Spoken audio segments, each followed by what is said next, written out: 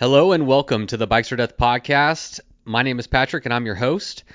I hope everyone is doing well, staying safe, practicing very good social distancing, and taking this shit seriously.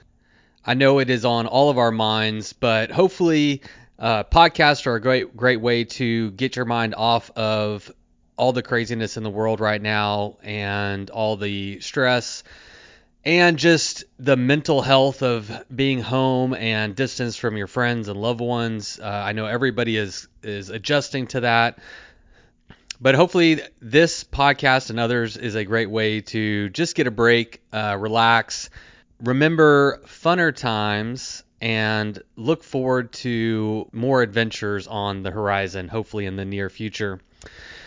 Today's guest is Emma Flukes, who is a person that I've been wanting to interview for quite some time. I first found out about her just on Instagram. She was participating in an event called Tassie's Gift. I really enjoyed following along her Instagram stories because the weather was terrible and she just had this great just outlook and perspective and a sense of humor about the whole thing. And overall, I just, I didn't know her at all. I just kind of got a feel for her from Instagram. I equally enjoyed our chat. She is very entertaining, has some great ideas of her own. I really like that she doesn't beat to anybody else's drum. She's just doing her own thing. She's staying in her lane, figuring out what works for her. And maybe some of that will translate and help some of y'all out there. But most importantly, I think it's just a good message to remember to do it your way. There's no one right way to do it, and figure out your own path and find your own happiness. And so it was great. It was a great conversation, great perspectives, and I hope that you enjoy it as much as I did. We actually chatted for quite some time. I think we're both enjoying the conversation and just kind of, we didn't have anywhere to go or no time limit. So we just let this one flow. I think about 30 minutes into this episode, I get blown up on my phone. And normally I have my phone, I'm not paying attention to it, but I was getting a call from a relative, a family member, and several text messages, and it was in relation to what's going on with the coronavirus. So I actually took a break from the podcast, checked in with my family, and so there was an interesting kind of twist as we were talking about the coronavirus. I was personally impacted, and so after the podcast, after it's all over, I will say a few words about what happened. Dun dun dun. All right, well, listen, before we get to the show, just a few things. First off, thank you to all the patrons out there. You are so valued and so appreciated. There are 19 new patrons just this month, and that is huge. That's the biggest month of growth that the podcast has ever seen. So thank you so much for your support. It is very appreciated. I pour a lot of time and energy into this as it's something I care about, I enjoy. So to have y'all value it and contribute to the growth of the show is always very appreciated and is just helpful to keep the show going and growing strong. So thanks again to all y'all. If you're interested in supporting the show, you can do so for as little as $1 a month. Head over to patreon.com. You can find me there, Bikes or Death, and you get some sweet swag and some extra content that's only available to patrons. And in the wake of everything that's going on with the coronavirus, I figured I would do something to combat it in a very small way. If you go to bikesordeath.com, head over to my store, starting today and going until this thing is done and dusted, I'm going to be running a coronavirus special on the website. So if you head over to bikesordeath.com and at checkout, use the promo code C19 to get 19% off everything in the store.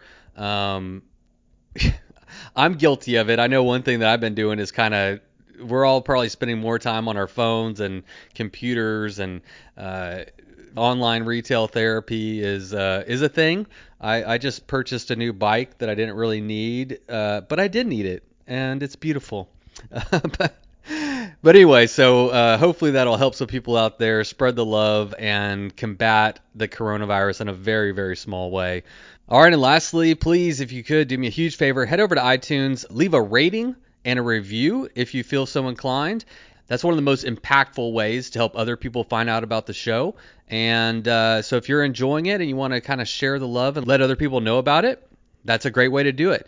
So thanks again to everybody. Thank you to Emma. It was a great chat, and I'm rooting for everybody out there. Stay safe, stay home, and that's it. Let's get to the show. You load up your bike, you ride away from home. You could be with your friends or you could be alone. You ride for a day or maybe more. You just love being in the great outdoors. Everything you need is strapped to your bars, including that new pillow you got from Santa Claus. And then you think, oh shit, to yourself. You left that super lightweight tent on the living room shelf. Bikes. Oh, yeah. Bikes. Oh, yeah. Podcast. I do want to actually talk more about the coronavirus and everything that's going on, but just to get started, I want to try something new and fun, or hopefully fun. But let's do a getting to know you round real quick, just some short questions and get an idea of who you are real quick. First off, what is your name? My name is Emma Flukes. And where are you from? I'm from Tasmania, which is an island off the south coast of Australia, and it's not in East Africa. It's not Tanzania. So is that where you are calling in from right now? Yes, I am. So a long way away from you. Yeah, I'm trying to picture that in my head as you were describing it, and I failed miserably. And about what time of the day do y'all start drinking there? As long as it's after 9 a.m., it's fine. Okay, so have you already? What time is it there right now? It's almost 11, so yeah, I'm already about half a bottle of red wine deep, just got to look after the antioxidants. Very good, very good. Well, I might join you here shortly. It's 7 p.m. here in Texas, where I am in the States, so it's always fun making that connection halfway across the world. All right, what is a Hubbard? Oh man, I can't believe that this was something that hadn't occurred to you until just recently. But Yeah, and if I'm showing my ignorance here, that's totally fine. But I'm no, asking I think this because I saw it on your Instagram, and I was like, what is she talking about? yeah, I think it must be. I mean, I never realized it was just an Australian thing, but yeah. So in Australia, if you see someone riding a bike and they are just looking like a bit of a knob, they're wearing, they've got a full aero suit on and they're riding at 10 k's an hour, or they've got, all the gear, no idea. People call them a Hubbard. So I think yeah, all the gear, no idea is probably the best explanation. But there's all these. If you follow the hashtag Hubbard Watch, it's pretty horrible. People are posting all these candid photos they've taken of cyclists at traffic lights who think they're superheroes but are really very shit. And so it's usually used as a derogatory term, but I don't know. I think there's a bit of Hubbard in all of us. We're all trying to be bigger and better than we are. Yeah, well, I'm gonna get more into the Hubbard later, but for now, what do you do for a living? So I'm a marine scientist. I do, I was based in research. So I was doing a lot of, geez, you don't want to know exactly about the science, but I was doing lots of boating and diving work and conducting research and, saving the world. But there aren't a lot of jobs in research at the moment because we had big government cuts to anything related to the environment because Australia doesn't care about that. So I've sort of moved into more of a data management space. So I work with other people's data and I help to make research data open access. So it's very desk based at the moment, but it's all in the same world. You're basically just saving the world every day you go into work. Pretty much, yeah. I like to think of myself as God, really. Yeah. Well, no, we appreciate that. I had no idea. I had no idea. This is so good to get to know you. All right. Now, what do you name your bikes? I mean, I don't intentionally, but yeah, I think I probably do end up calling them the same thing habitually. But because they're all very small, they tend to get these cutesy little names. They don't get human names because that would just be weird. They're not called, Bruce and Stanley. But Yes. I do have the little rocket, which is the one that takes me far. Why don't you just tell us about that bike real quick? That bike, and also why don't you tell us what it was like to be honored with the distinguished privilege of being featured on the Bikes for Death Instagram page, Bike Porn Monday. That must have Cool. been quite an exciting time in your life. Yeah, well, naturally, I printed that out in, door-sized canvas and have mounted that on my wall. But yeah, so that bike it's a little Canyon hardtail. It's not a bikepacking bike. It's a cross-country race bike. But the difficulty that I am faced with buying bikes is that I'm not particularly tall. I'm, in your terms, 5'2". But I have quite long legs, so I've got a really short reach. So most manufacturers' frames are too big for me, and particularly bikepacking frames, because they try and maximize the triangle space. They're just always, they're hefty, or there's big geometry compromises, and there's massive toe overlap or something. And at the end of the day, I like riding and shredding. I'm not out there just to have a long haul bike. I'm out there to have a really versatile, fun machine. And this was, at the time, it was literally the only bike I could find that I could buy that would fit me well. And as a result, it's meant to be a 29er, but in the child size, they put 650 wheels under it. But it works for me. It's quite impressive actually. I love. I mean, it's such a small bike, and you found a way to make it all work, and it's Yeah. pretty badass.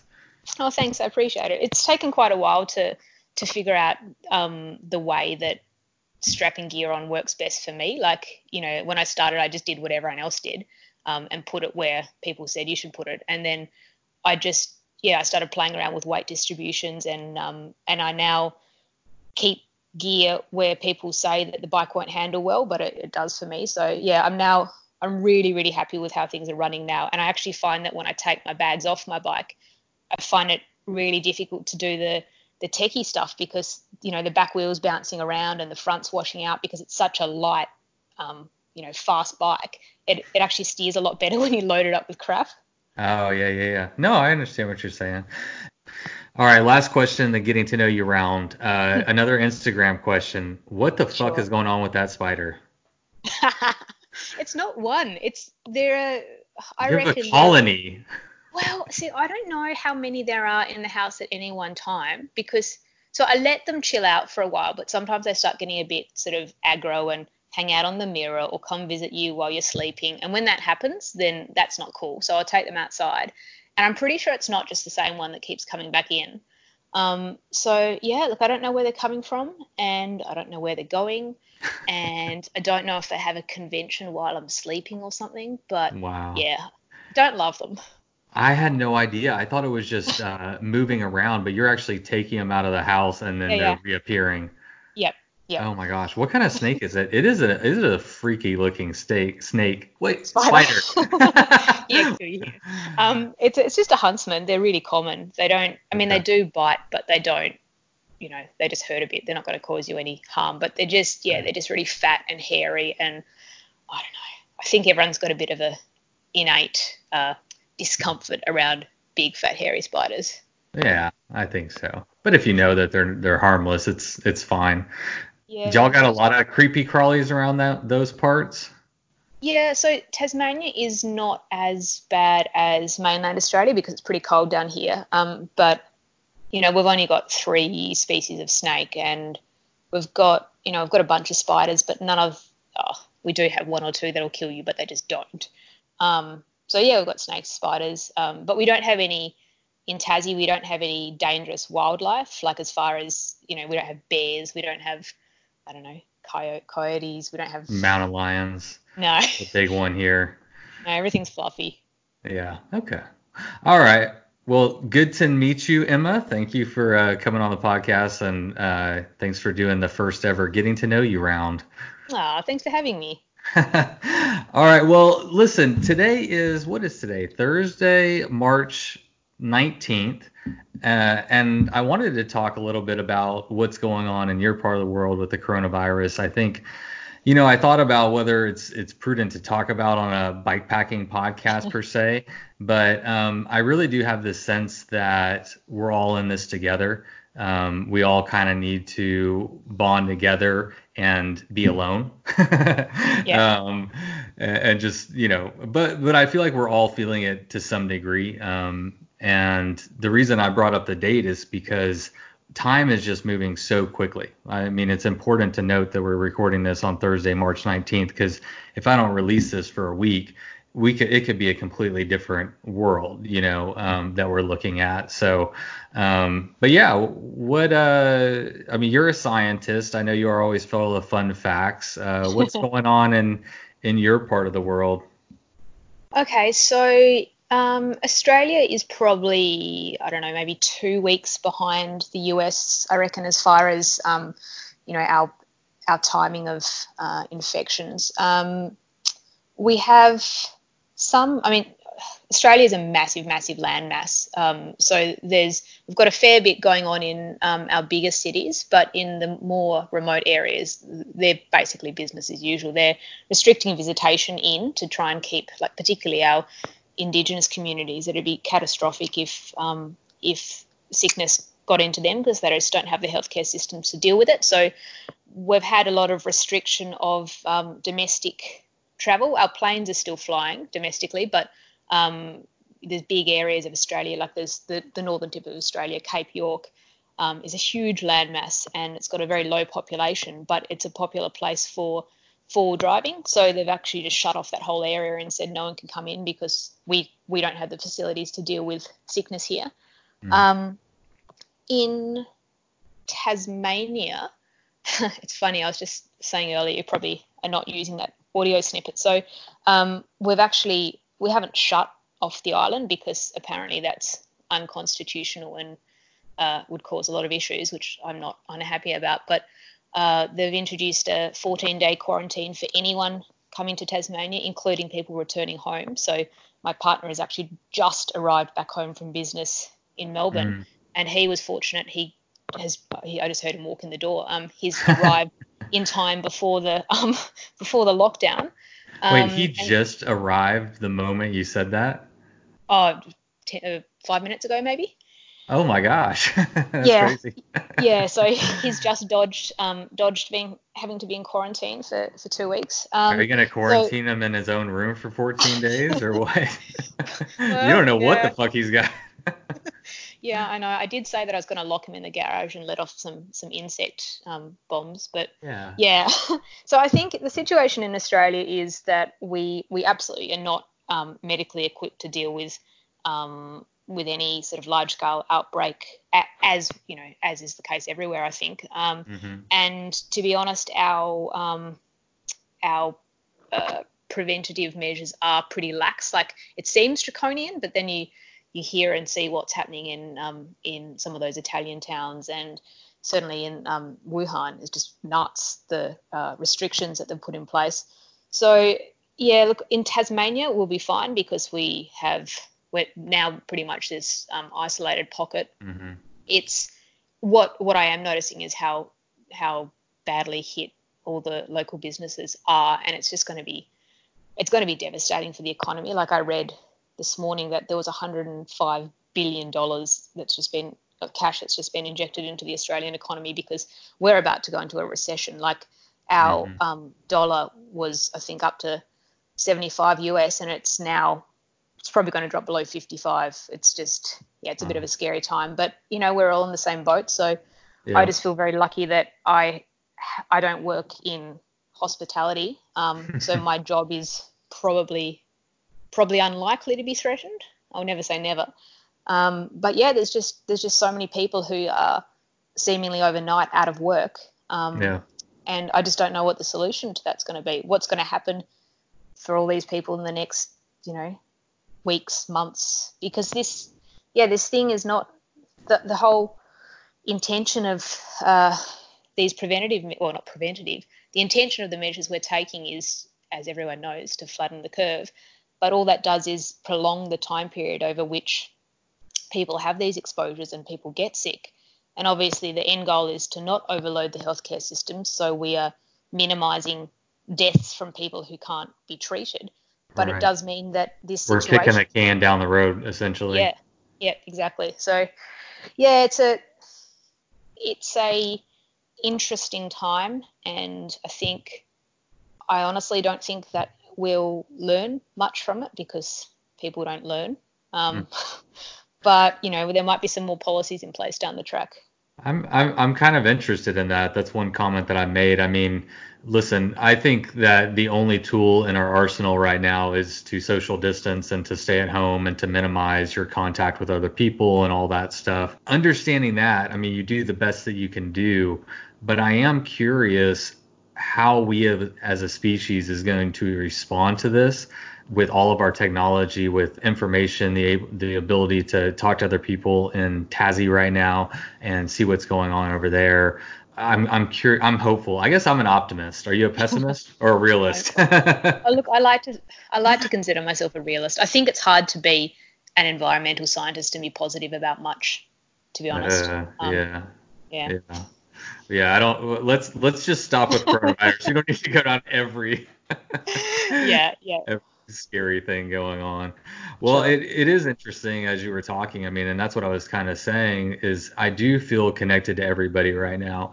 And when you're talking, you're describing a very similar reality of what I'm experiencing here. We're not in total lockdown, but they've shut down, obviously, events, gatherings, restaurants, bars, schools.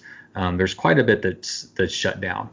The financial side is the side that is really scary. I mean, it's hitting everybody. Everybody's just scrambling around trying to figure out what to do, Yeah, look, at least I guess over in the States you have the comparative security of the US dollar is always a safe hold in times of crisis. People go and invest in that. So your dollar at least will stay strong. Doesn't mean that people aren't out of work, but right. The Australian dollar is going to be like the peso shortly. It's just crazy. It's going to completely change our economy. But yeah, look, there's 20 million of us will figure it out. But yeah, just along the lines of you were saying that your bars and restaurants and stuff are closed down. In Australia, we haven't yet had any mandated closures. We've had the events cancelled, and we can have public gatherings of up to 100 people inside and 500 outside, but we haven't had any mandated closures of bars, restaurants, cafes. Do y'all have any cases yet? Yeah. So we have about I think we have about maybe 500 or 600. So that's nationwide. Tassie has 10. But yeah, it's not. I think we actually are tracking on the same trajectory as probably not so much Italy, but countries like Spain. So it's not great. But I think the vast majority of our cases have been recent overseas arrivals. So our incidence of person-to-person transmission has been kept relatively low. And I think a lot of that's to do with our public transport system. We don't even have essentially public transport in Tassie. It sounds very backwater, but yeah, we basically don't. And on mainland Australia, we just don't have the super overcrowded subways, and we just have much more space to live in. We're less in each other's pockets, and I think that's probably helping things. Oh yeah, for sure. That definitely is going to help. So, do you have any outlooks on what the future looks like? Or is that too big of a question? No, it's fine. You mean just post COVID, or beyond, extending beyond? Well, I guess my biggest question would be, I mean, and I've listened to a ton of stuff, and I think it's an impossible question to answer. But how long is this going to have an impact on us for? I mean, some people say it's 2 months, and other people say it's 2 years. Look, I'm certainly no economist, so I can't really speak from a position of authority there, but I do like to speculate because, Yes. So I don't. Neither one of us know what we're talking about. We're just Hey, look, I took a virology unit in undergrad, so Ooh, okay. I don't even know what virology is, so you obviously know. You're more experienced than I am. But yeah, look, I don't think that this current situation is sustainable for for more than a couple of months. That doesn't mean that we won't be endeavouring to maintain, as much of a lockdown as we can. But I just think that's going to end in civil unrest and people rioting on the streets. So I suspect that possibly we might start to see a sliding scale in what or moving goalposts in what we accept as normal. So I mean, I guess the example I always fall back on is climatic change, and the world that we're living in now environmentally is quite different to how things were even just 10 years ago. So we now see the massive incidents of wildfires and floods, and in your part of the world you have the cyclones and hurricanes, and just very, very rapidly changing world. And we don't look at that and go, oh, we have to take drastic measures to mitigate this. We know that we need to do things differently, but we kind of don't. We make these half-assed attempts. And I do wonder if with the current situation with COVID, if the threat of the economic collapse is going to outweigh our fear of X percentage of the population not being able to receive medical treatment.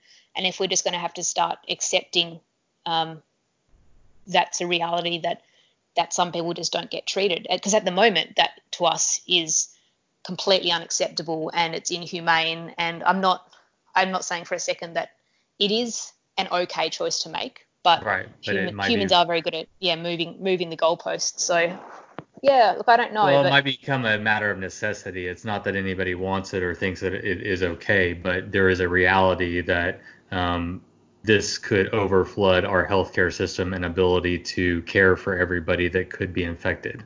That's just a fact. Yeah, at least as I understand it. Yeah, absolutely. And I just wonder if at some point there's going to be decisions made that are prioritizing some protection of the economy over all the possible healthcare we could otherwise give. I don't know. Yeah. But yeah, it's just an interesting time, and I don't think anyone can predict it, and certainly no one was prepared for it. So an interesting development has happened as you and I have been chatting. I just got a message, like literally right now, from my ex-wife, and it's very topical. I'm just going to read it. My mom's secretary at her office has COVID-19. And they've been, sharing things. So, and my daughter's been over at her house and all kinds of stuff. So the virus just hit very, very much home for me right at this moment. Oh, I'm sorry to hear that, mate. That's it's a bit unnerving. But I don't know if you've read the figures now. They think that 83 to 86% of infected people are walking around without symptoms. So I think that there's now an understanding that far, far, far, far, far more people are infected than we realized. And well, that's the thing is that without testing, sure, yeah, you don't know how many. I mean, nobody knows what the numbers are to even theorize as to what anything could be. I mean, everything's kind of up in the air. Yeah. Emma, I'm going to pause on this and actually call her to address this situation really quick. Yeah, so I am now drinking for real. Oh, jeez. So I guess just to catch everybody up, including you, I just took a break to call my ex-wife and find out what was going on. So apparently her mother works at a massage parlor, a legit one, and her coworker just got a confirmed case of COVID-19 today, and her mom was working with her as of two days ago. So it's not clear, if she has it. But my daughter was sleeping in her grandma's bed yesterday. So, and then she was over here today. So I've been calling people that luckily I've only had contact with my family, luckily or unluckily, but we have been trying to avoid, people and places. So I had to call a couple members of my family and let them know. And basically, what we've decided is, at least for me, and I've told them the same thing, is as of this moment, we are self quarantined for 14 days. So welcome to quarantine for Oh me. man. I don't know. So I'm curious to get. This just became very real for me. What advice? I mean, there's nothing else we can do, is there? In terms of we just have to wait it out, right? Yeah. I mean, there's every chance that if there are a bunch of you who have been exposed, then there's every chance that you won't show any symptoms anyway. So it's not a matter of feeling well or whatever. And yeah, you can't kill the virus. It's just got a 14-day latency period, and yeah, that's all you can do. Yeah. Minimize your Yeah. exposure to other people, and if you do um, if you do have to go places, even if you're not coming into contact with people, it's good to sanitize your hands before you touch a doorknob and all that sort of thing, so you're not leaving a trail as you go, because I think the virus can stay active in droplets outside the body for a few hours, I think it is. Mm. Yeah. Well, I won't be going anywhere. Yeah. I even before I thought I might, I mean, up until this moment right now, even I went to the bike shop. It was the only place I've went in like the last 3 days, but I really needed rim tape to build up a wheel because I just got the Dynamo, and I obviously that was a top priority and willing to risk my health for this rim tape. So anyway, I went to the bike shop and I had my mountain bike gloves on, went in there, and they were laughing at me, but I was like, I'm not fucking around, man. I'm taking this shit seriously. And man, I've been telling friends that I feel like Chicken Little, that I've been going around, especially with my friends and family, and just really encouraging them to take this very seriously. And when my ex-wife was here earlier to pick up Sloan, she's like, "Come on, Sloan, we got to go to the grocery store." And I was like, "What are you doing? No, leave her here and go to the grocery store if you need to." But there's just as much as like the city has done a good job of like keeping people out of bars and restaurants and schools and stuff like that, large public gatherings. We still need people to just stay home if you can and don't touch things. Um, and also like minimize your contact with other people. Like, I don't know. Anyway, I'm kind of going on a little bit of a. I'm just processing it as it's all like happening. Like it's crazy to think that as I was talking it through with her, it occurred to me that I have to give us the same advice that I would give anybody, which is you don't have a choice. You don't know if you're infected, and you don't have a way of knowing if you are. So the only option is for all of us to self quarantine and to call the people that you've come in contact with and make them aware of that. And they should also make the same choice. I mean, am I right? Yeah, absolutely. I mean, that's all you can do, and they don't. I'm sure the situation is the same in the US, but in Australia, they won't test you. Doesn't matter if you are showing all the symptoms. It's only if you have travelled from overseas recently and have been in close contact with a known confirmed case. Otherwise, they won't test you. So if you're healthy, there is absolutely no chance that you're going to get tested. And in any case, it shouldn't affect what you do anyway. The only there's no cure. There's just prevention of spread and wait out the time period for it Yeah. to leave your body. All right. Well, here we go. I guess I'm going to be at home and doing a lot more podcasting. Could be really efficient for you.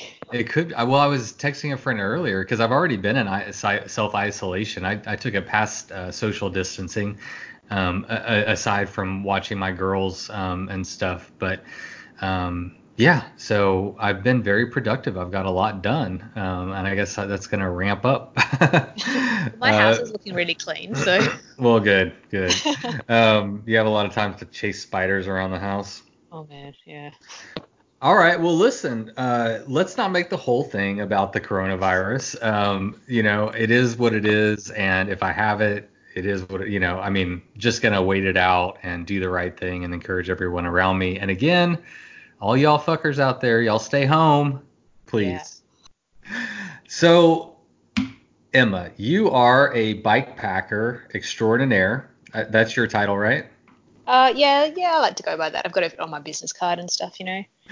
So, could you give us just like a brief history of your, what is the word I'm looking for? Like your personal history in cycling, briefly, or is it too stacked?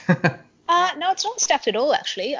Do you want me to go back to when I first started with bikes in general, or bike packing it exclusively? Well, I mean, I think it's interesting to see people's progression. I mean, not like from when you were a kid, but at some point in all of our progressions, cycling really sunk its teeth into you, whether it was road racing or whatever. It's always fascinating to see people's personal progression in cycling, and how they got to bike packing. Sure. Okay. Well, I'll give it a few minutes because it's short on a calendar, but it's a little bit interesting and possibly surprising for you. No, hit me with it. Yeah. So I only started riding about be coming up to about 6 years ago now. Like I learned to ride as a kid, but I hadn't touched a bike since I was 8. And it just so happened that a friend of mine runs mountain bike stage racing events in Tassie.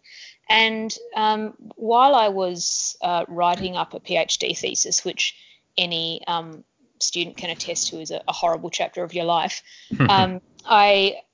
there were all these hobbies that I wanted to take up, but I had no money, I had no time, and mountain biking was something that I'd always wanted to do. I thought I'd really enjoy it, but yeah, I just couldn't justify it. And it just so happened that I was doing just a casual multi-sport event thing with friends, just a really low-key thing. And this friend of mine who runs the mountain bike events heard that I was doing it and rigged the spot prize so that I would win an entry into one of his mountain bike racing events. I've actually never discussed this with him, but that's definitely what happened. So yeah, I was faced with this choice. It was about May or June, and this event was in November, and it was a 4-day stage racing event. And I was faced with this choice of, do I pass up this opportunity, or do I somehow find the money to buy a bike and teach myself how to ride in a short period of time and race this thing, race in quotation marks. Mm-hmm. And yeah, so I did that. I got myself a little dual suspension bike and taught myself to ride. And What was the event? Give us a breakdown on like mileage that you did per day.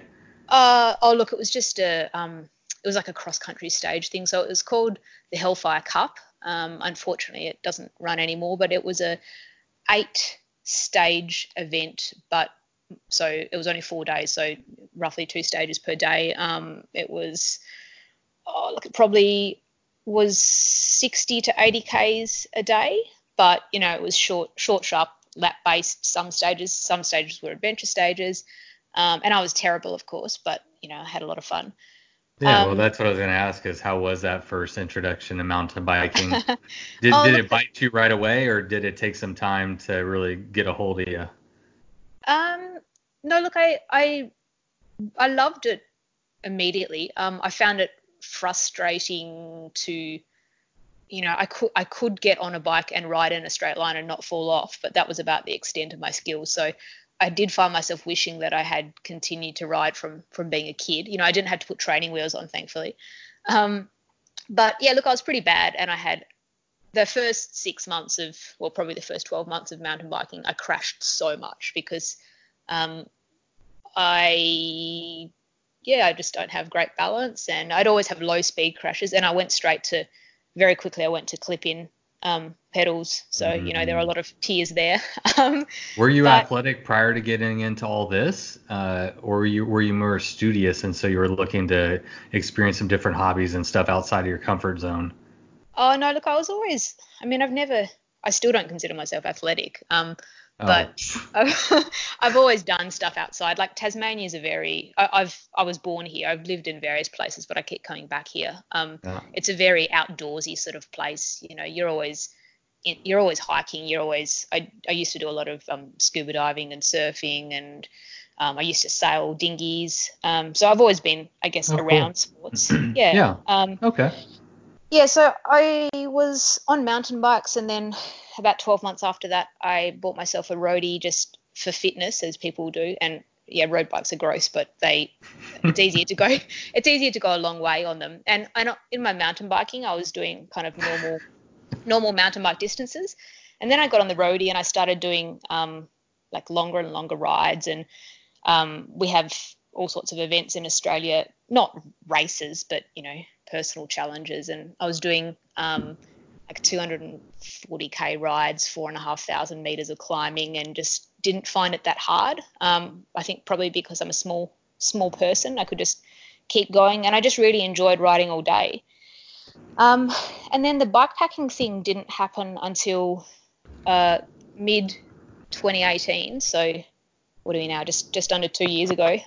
Yeah. And there's an event or a race in Australia called Race to the Rock, which is an event that's, I think, happening for maybe the fourth time this year. And the route changes every year. The only common thing is that it finishes in the dead centre of Australia, at a place called Ayers Rock or Uluru. And that year, the route was starting at the southern tip of Tasmania, so on my doorstep. Mm-hmm. And I heard that this was happening. I'd never been bikepacking before. I knew what it was because I'd started following, some social media accounts. I'd watched a few races, Trans Am and Tour Divide sort of races online, and I thought it was a cool concept to just move across the country under your own steam. Mm-hmm. And then when this came up, I sort of did the same thing again. I had no bike, no gear, had never been bikepacking, and it was in about June, July, and the ride started on the 1st of September. And I was like, oh yeah, I could do that. Set up the race real quick. I mean, how many miles is it again? Did you mention, uh, or kilometers? I'm sorry. sorry, I'm going to have to talk kilometers. Yeah, it's No, that's fine. 3,600 Ks that year. Okay. And it's almost entirely off road. That's the common thing. So it's pretty. You go through in Tassie. We started in very, very deep snow and finished in the middle of the Australian desert. Oh, nice. Yeah, Okay, So that's 2,236 miles, if anybody was wondering, and I was. So that is almost. I mean, that's right under the Tour Divide length. That's a real for your first one. That you're bit off a booger there. yeah. Well, I guess the thing that makes it even more hilarious is that I couldn't try bikepacking to see if I enjoyed bikepacking because I didn't have any gear or a bike that I could put gear on, and I didn't know anyone who did bikepacking in Tassie, so I couldn't just borrow, and everyone's bikes are too big for me anyway. I couldn't borrow anything, so I sort of had to commit to. I thought that I'd probably enjoy it, even if I didn't enjoy the racing thing. If I didn't do that, I'd still use the gear. So I set myself up as cheap as possible as I could with all the eBay specials, and I went for a weekend ride. I used my gear, once. I slept outside once. I didn't die, and then I rode across the Australian continent, and I didn't die then either. So that's how I got into bikepacking. Oh man, I have so many questions. How was it? I mean, take me through your first experience with. It sounded like very very little experience bikepacking, obviously going into it, doing for us Americans 2,200 miles, and we haven't got into the terrain of Tassie yet, but it looks pretty rugged. It doesn't look like a walk in the park.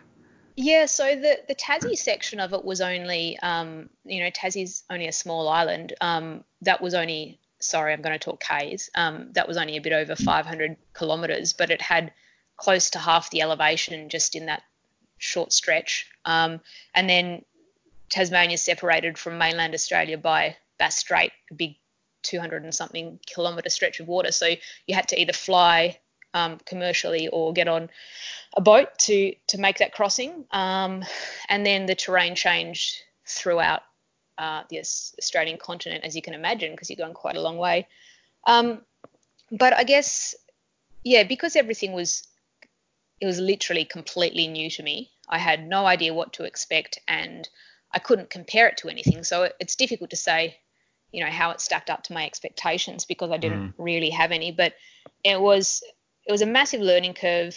I was never really concerned about my physical ability to do it, because for me, riding and just continuing to ride that's the easiest thing in the world. You just do it. There's nothing that stops you doing it. You just pedal. But yeah, I think the thing that I found probably the most challenging was just dealing with your gear, dealing with packing it up and down every day.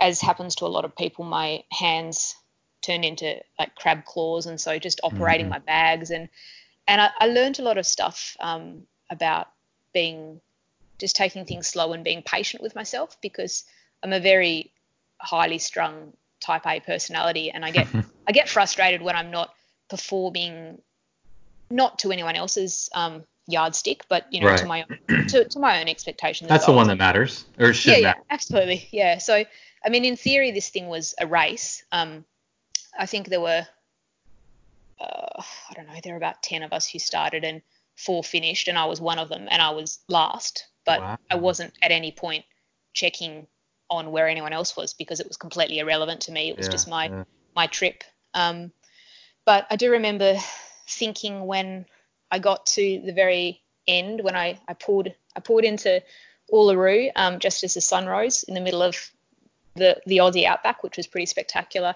And I remember thinking, hey, I feel like I'm just about ready to go bikepacking now. So, oh no. Wow, that's amazing.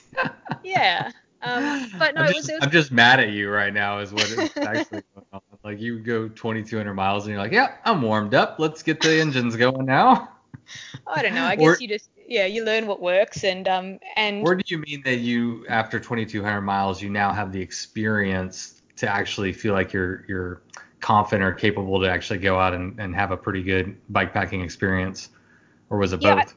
I don't even mean a pretty good bikepacking experience. I mean, I felt like I had the experience to actually just go for a weekend trip now, I didn't, and even after that, even when I got home, it still took me another probably 6 months of just doing day trips just to feel, I don't know, to feel like I backed myself enough to just go.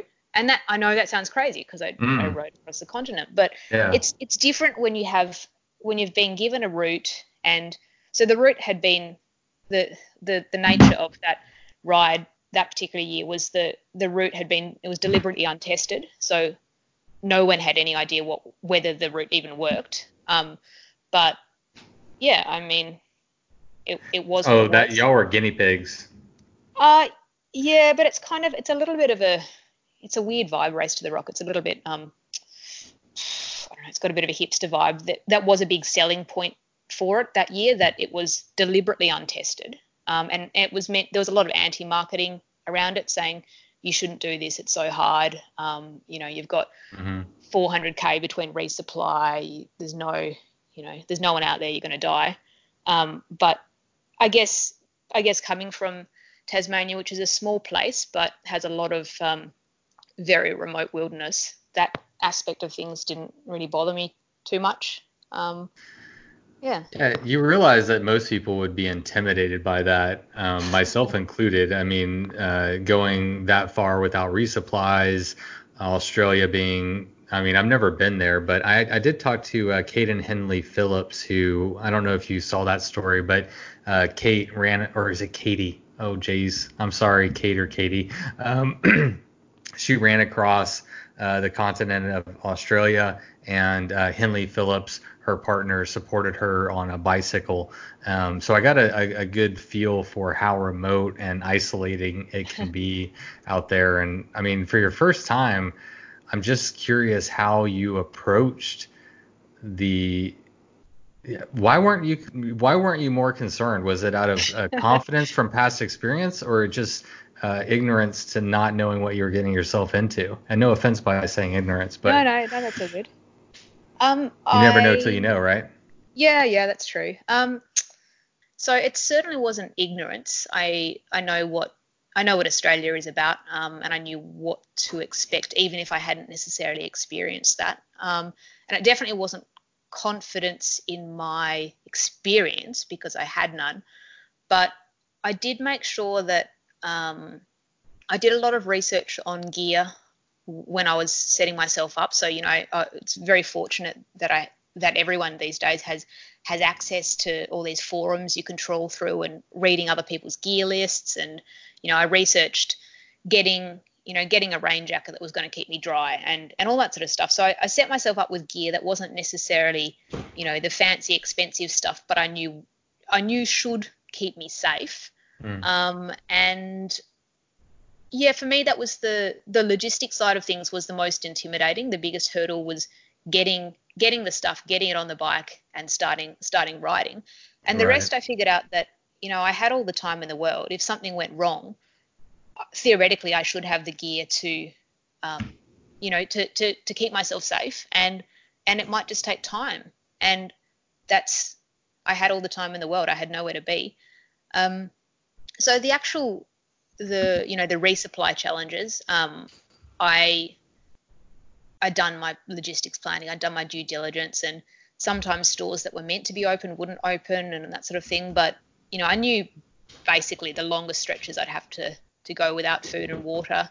And I have no idea how to fix anything on bikes, but I also know that I'm so light on my gear. And particularly once you get into the more remote areas of Australia, it's just flat. It's deadpan flat, and it's just exhaustingly boring. And the chances of something catastrophically going wrong with your bike are just so low because you're just cruising along. Yeah, that makes sense.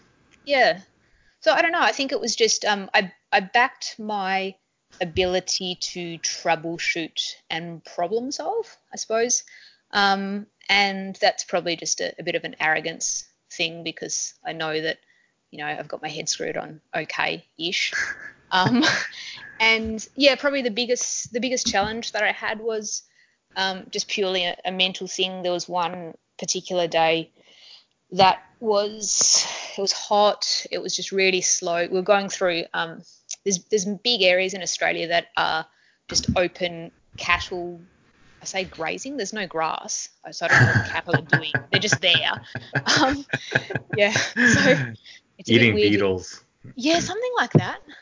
So That's just so picture big red sandy dirt with like big chunks of rock embedded in it, and it's deadpan flat, and then suddenly you'll sort of have these little rolling rises that you try and scoot up, but it's just a dead surface. So you're trying to power climb everything, and then you're going downhill doing 8 k's an hour, and it's just slow. It's corrugated, it's soft, it's chunky. And I'd had a day like that, and I'd had a really early start, like I don't know, 2 or 3 a.m. start, and it was really hot, and I knew that was one day where I wouldn't have a resupply until the next day, so I'd have to stop somewhere arbitrarily. And I knew there was going to be a billabong, a natural water hole en route that I could rely on. And so I got there. Oh my gosh, a Billabong. I Yeah, just they learned exist. something. There's a brand, Billabong clothing that was Yeah. really popular in the 90s. Okay. So a Yep. Billabong is what? Is a natural oasis in the desert? Kind of, yeah. It's just it's basically the Australian term for a water hole. Oh, And yeah, wild. A Billabong. billabong. That's right. Yeah. I love that. All right, sorry to interrupt, but that was quite That's right. interesting. No worries. So yeah, I got myself to this water supply, and drank the water, and I was fine. I was definitely, I had heat stroke, which I knew, but I was okay. And it just, everything hurt, and I was just a bit emotional because I was overtired. And I tried to. It was only sort of 4 o'clock in the afternoon, and I should have slept then because that was a hot time of day. But I couldn't sleep in the day. Like, it's just something I can't do. And I think it comes with experience. You learn to just sleep when it makes sense as opposed to when your body wants to. But yeah, I just remember riding off after that and riding into the next evening, and I just got to a point where I just couldn't bring myself to keep pedaling. Like, I was fine, the bike was fine, there was nothing wrong, but mentally I was just so sick of the thing I was doing. And I do remember thinking, I'm never going to get out of here because I can't bring myself to get out of here. Whoa. And that was that was pretty confronting for me then. Like if now I'd have no problems because I've just done so much of this stuff now and it just Right. doesn't happen like that. But yeah, that was a bit daunting because I just remember thinking, oh, I'm going to be stuck here forever for no reason, just because I'm too mentally weak to get myself out. But yeah, I just had a sleep, and then I woke up at 1 o'clock in the morning and ate dry Milo and rice bubbles out of a Ziploc bag because that's what I had for food, and I was good to go again. Delicious. Yeah. But Well, yeah, isn't that the neat thing about bike packing? Isn't that what there's a level of that definitely is there that I think a lot of people experience as you find yourself in those positions, and then you're like, oh wait, it's actually fine. I just needed to yeah, sleep, need a little bit of food, and here we go yeah, again. And yeah, once and you I know think that, then you know it. absolutely, and that's I really, I mean, it was obviously an amazing experience to be able to do a trip like that, but I really appreciated just being able to learn those sort of things. So learning that if stuff seems insurmountable, have a sleep and it's almost certainly going to be better. And if it's not better, eat as much sugar as you can, and trick your brain and body into going into some different state. And I also learned all sorts of things about when it would work for me to sleep, because I'd always assumed I'm a real night owl. I do my Mm-hmm. best work at 3 a.m. and I always assumed that I would happily ride into the night and ride until the Yeah. early hours of the morning and stop then. But I found that, and I still to this day, I get a bit weird and sad when the sun goes down, particularly if I've started riding in darkness at the beginning of the day. So if I'm riding from darkness to darkness, I get kind of panicky as the sun's going down. And I don't know, I can't explain it, but I learned that it was better for me to just stop and then get going again at midnight. And it took me most of the ride to figure out that pattern worked best for me. And it doesn't mean that my normal sleeping patterns at home have changed. Like I still don't go to bed till 12, Right. 1 a.m. So But you're yeah, saying the sun goes down, you go to sleep, and then you wake up at 12. So you sleep from like 6 or 7 or whenever the sun goes down till midnight, and then you get up and ride through the night there. I mean, it was more like sort of 8 or not, 8:30 at that Okay. time of year. But yeah, it just works a lot better for me. And also because particularly when you're in central Australia in the desert, people think of that as being, hot. And it is most of the time in the day. But at night, it can get down to -4, 5, Oh yeah. degrees Celsius, whatever that is, but I well don't below know. freezing. It's cold. Yeah, well below freezing. And particularly just there's sort of about a half-hour period just before the sun comes up where the temperature just plummets. Like Right. it's Yeah. really weird. It gets really cold just before the Yeah. sunrise. I found it was a lot better to be moving through that time because if you're stationary, if you're asleep, the other thing is when I get tired, like if I'm really pushing the envelope and I'm just all over fatigued, unfortunately, I get these really bad night sweats, and I think it's not that uncommon, but I'll get these drenching night sweats. So I might have the best gear in the world, but if you're getting your gear wet from the inside out, it's potentially a dangerous place to be in. So I was trying to avoid being asleep when it got to its coldest point, and that Yeah. still happens now, but it seems to be better in well, I suppose it makes sense. It's better in a colder environment. I have less of the sweats, but that's just a fun, Mm. disgusting fact about me that your listeners probably never wanted to hear. Oh no. I mean, I don't know. The point is that we all have our things, and there's not one right way to do it. And figuring out your sleep schedule and what works for your body, Yeah, and that's kind of the interesting puzzle, right? yeah, And it really is interesting. So we all have our things that we work through, but that's kind of the fun part. So that Race to the Rock, your first event, how many days did it take you to finish? so it was 19 total, but 2 days I wasn't riding Wow, because that's so 17. fast. Yeah, so it was about 200 a day, 200 kilometers a day. Jeez, that's solid. That's so Oh, good. thanks, mate. Were you really like stoked on yourself afterwards? I mean, I'm not gonna downplay that. That's I mean, for your first bike packing event ride that distance, that's pretty impressive. Yeah. Were you like, damn, I did something? No, actually, I wasn't, to be honest. I wasn't disappointed or pleased either way. I was just like, I was proud of myself for doing it, for getting it done, and not so much about the. I don't actually think it's a big achievement. I think literally anyone can get on their bike and ride. That you're just riding. But I was proud of myself for those few moments where I did pull myself out of these mental constructs that I'd backed myself into. And that was, that was purely on me, but they were quite difficult. I just remember them being quite difficult chapters. But yeah, the distance thing, I don't know. I didn't know. I thought that was sort of about ballpark of how long it would take. I'd allowed myself like a couple of extra days. I wasn't going to get fired from my job or anything, so that was good. But I could have done it. I mean, apart from the days I didn't ride, they weren't intentional rest days. The first one was, as I mentioned, the only way to get from island Tasmania to the mainland is to fly or to take a boat. And I had just always wanted to. I just decided I wanted to take this ferry across. That was just the way. It just felt right for me, for doing an overlanded trip. It's what I wanted to do. And Mm-hmm. the boat left at I think 7:30 p.m. And so it was kind of a bit of a. No one knew if anyone would be able to make that ferry. We started on a Saturday morning and it was a Sunday night. No one knew whether we'd be able to make that ferry, and as it turned out, it just wasn't feasible because the route went through all sorts of very, very, very cooked hiker bike, getting lost sections, and there was all the snow. But I did have a bit of a run on that early. So I think I arrived a bit after midnight. So I knew I wasn't going to make the boat, but for the first day and a half, I was pushing for that. And so I actually rode, that was the other thing. So I rode without sleep for 43 hours through the snow.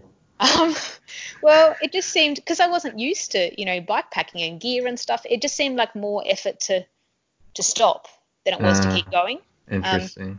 yeah, so Did you have an all or nothing approach to it? Like, I've only done one event, and actually today I was supposed to participate in my second ever bikepacking race, the Grand Gravel oh, 500, bugger. but it's all shut down with the coronavirus and everything. And there's a few people that went off grassroots, but I'm home quarantined, which apparently is where I should be. Um, but yeah, I mean, like, were you? You can go in with a strategy of I just want to finish, or you can be like you can go in with the strategy of I want to push myself to do the best I can. I'm sure there's other strategies, but Well, I mean, my strategy in life is always I just want to do the best I can. I sound like a massive wanker saying that, but it's just I have high no, you expectations of don't. myself. um, We should all yes. strive to do the best that we can. That is absolutely what we should be doing with the whatever time, talents, opportunities that we have. We should strive to do the best that we can with those. Those are gifts. So Yeah. you don't sound like a wanker. You sound like that's what you should be doing. You're accountable to that, right? Yeah. Look, thanks. I appreciate that. But yeah, that was my. I wasn't trying to go as fast as I could or to, match the speed of anyone else or to hit a certain, time goal or anything. I wanted to feel like I had had my best run at this thing that I could. But having said that, I did, once I got like right into the guts of Australia where the towns were spaced by roughly sort of 200 to 250 kilometres, apart from the few remote stretches. That was kind of the convenient spacing, and so I purposely would hop between towns so that I could stop in a town and not just to resupply, but also just to get a little bit of I was traveling, Mm-hmm. I was having a holiday, so it just seemed crazy to not try and appreciate and Have some experience what was experience. out Yeah. there. Yeah. Yeah. So, I mean, I guess I sort of scaled things back a little bit at that end because I was somewhere that I'd never been before and somewhere that I may never have the opportunity to travel to again. I just wanted to make sure that I made the most of the opportunity to be in this, really Right. remote part of Australia. Well, and that's what I was saying, is that can be part of your personal goal, it doesn't always have to be about the time. It can also be about taking the time to enjoy certain places along the route. I mean, it can Yeah, be whatever you want it to be. So, yeah, again, the measuring stick is yours, and you get to hold it up however you want to, and create the event that you want. yeah, absolutely. Well, that is a great introduction, I would say, into bikepacking. Um, how I found out about you, I don't know if you know this or not, but I found out obviously about you on Instagram, and I found out when somebody shared one of your stories from when you were doing Tassie's Gift, and this Yeah. was back in November 2019. I don't know much about this at all. I know I haven't researched it all, so I'm looking forward to hearing your side of it. But just from my perspective, I find out about you on Instagram. I'm following along. All I see is pretty rough terrain, lots and lots and lots of rain, and your Instagram stories were just so entertaining, so on point. What I really loved was how much fun you were having, and it from at least from and obviously it's Instagram, so it might have been totally different, but my perception is that the conditions were pretty tough, and you were having a jolly old time just going along, riding your bike. So yeah, I'd love to hear your side of Tassie's Okay. Gift. Maybe tell us what it is. I'd love to hear more about it, and your experience therein. So yeah, the Tassie Gift.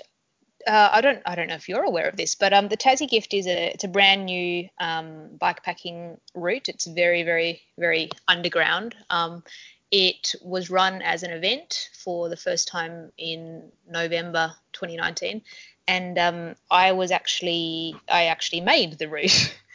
Um, so it was in collaboration with another local guy who had been wanting to put on a bikepacking event or make a bikepacking route in general in Tasmania for some time. And so we sort of worked collaboratively on it. And then he just gave me his blessing to make it bigger and nastier and turn it into an event. So yeah, so it's got its own social media pages, but it's very low key. And so, yeah, the November should be a relatively good time of year in Tasmania. So, we're on the other side of the world, so it's the last month of spring Okay. for us. So in Australia over summer, we do get some pretty bad bushfires. So you tend to avoid going deep into the bush in the middle of summer. And in winter in Tassie is pretty brutal.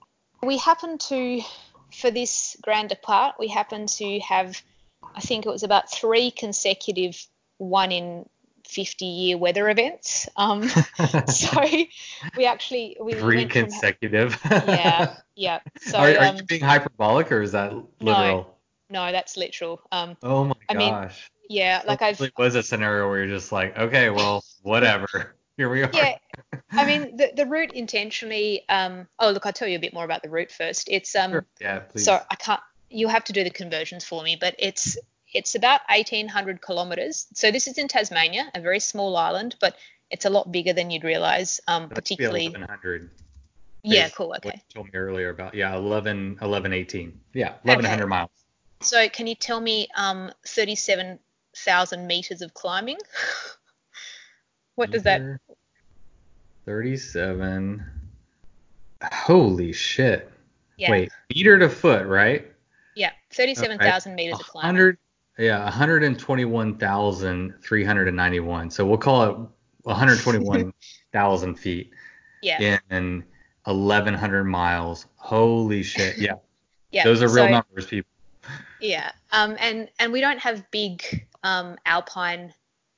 We don't have big mountain ranges. So the highest point in Tasmania is, sorry, I'm talking k's, or it's 1,500 meters. So it's not. We don't have massive long climbs. It's just really we've got a lot of glacial terrain here. So it's just up and down and up and down. And this route was not. I mean, you can ride flatter areas, but this route was just pretty. It was representative of Tasmania, and it's just the sort of riding that I've been doing for the last 12 months in Tassie. It's the riding I love doing. Yeah. It was taking in some of the really wild areas that people just don't tend to ride because they don't know where to start. And what I do for fun when I'm on my bike is I just burn around and, take all those goat tracks that no one ever visits because they're horrible, and figuring out how to link them all up together. And so the end product is this. Yeah, the numbers are on paper, they're pretty full on, but it's kind of like a showcase of what Tassie has to offer, and it's just such varied terrain. It's not like that the whole Race to the Rock experience when you travel for 3 days and the terrain gradually changes. This is just so dynamic. This is a good race for people like me with ADD. They get bored easily. Oh, it's so good. Like, yeah, you just cannot get bored. And also it's hard to get tired because, as in, mentally tired, fatigued, because there's just so much going on constantly. But yeah, the weather thing was just pretty nuts. We basically how many people showed up? I'm curious. So there were eight starters, which was 7 more than I expected. And there were actually only 2 people who, including myself, who finished the full route, but there were a few more who sort of jumped on and off the route as they went, which was really cool. And that was kind of get people out riding their bikes, having some fun. Yeah, and I've also that's what you want to do whenever you create a route. I mean, you just want to get people out there and enjoying it and seeing some of the stuff that you've seen. You want to share that.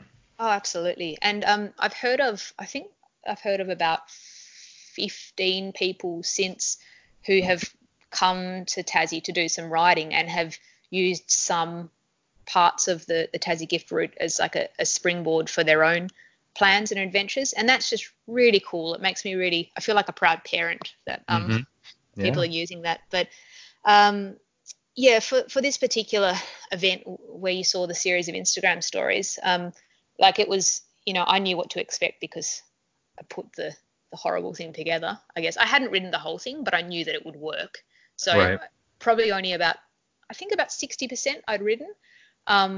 So it was cool because it was still all a new experience for me, and I hadn't strung it all together. I just made sure that it would work. Right. Yeah, you go out and test the area. I mean, I'm doing that right now. I'm developing a route, and you look at it on satellite maps, and you have a general idea, and you go out there and you proof it. You ground proof it, right? Or ground truth it, I think is and actually I was doing that this past weekend on another route. And found myself at a dead end. So yeah, got to get back to the paperwork. But that's what you do. You just have to go out and you ride it and find out what's actually there. Yeah, because what's on a map is not necessarily what's on the ground, and it can work both ways. I've learned that so many times. Many times. But that's it's all part of the fun. It is. Oh yeah, it definitely should be part of the fun. You need to go in. I mean, unless you got to be somewhere, just go out and explore and see what you find. So I would love to hear more about your personal mentality going through. Okay, it's your baby. Actually, I had an inkling that it was yours. Actually, just recently I saw something posted and I was like, I think she created this route, but you're not braggadocious about it. You don't throw it out there that it's yours a whole lot. But I did pick up and think that it might be something that you had conjured up. So you knew part of the route, but obviously the weather was unexpected. And I was just so impressed with, I mean, you were funny, like you were having a good time and being humorous. And so I'm very curious, like what you were really going through during that event. Oh, look, I mean, what you see on the internet, I mean, that's all legitimate. I guess if I'm in let's start at the beginning. We started in snow. We had a extraordinarily unseasonable, this is the last month of spring, massive snow dump. And the first day of the route takes you up over Mount Wellington, which is actually pretty significant. And there's a big long section of hiker bike. It's just really rocky. It's too steep. But then in snow, it was extraordinarily unrideable. So I'd never pushed my bike through snow before. It was all new, all fun. And so that made a pretty tough first day of it. And I think a lot of people stopped earlier than they would have expected because they were just a bit freaked out by the conditions, which is not surprising. Everyone had a good time, but it was just scary. Like it was was howling winds. It was really, really cold. And that first night, I didn't really know how long I'd ride each day, but I know that I'm quite comfortable riding through the first night. I've done that a few times and it just doesn't bother me. But I was up on a pretty high mountain pass at about 11 o'clock at night, and it started snowing a lot. And this is not, you've got to remember that we're not equipped for snow with riding here.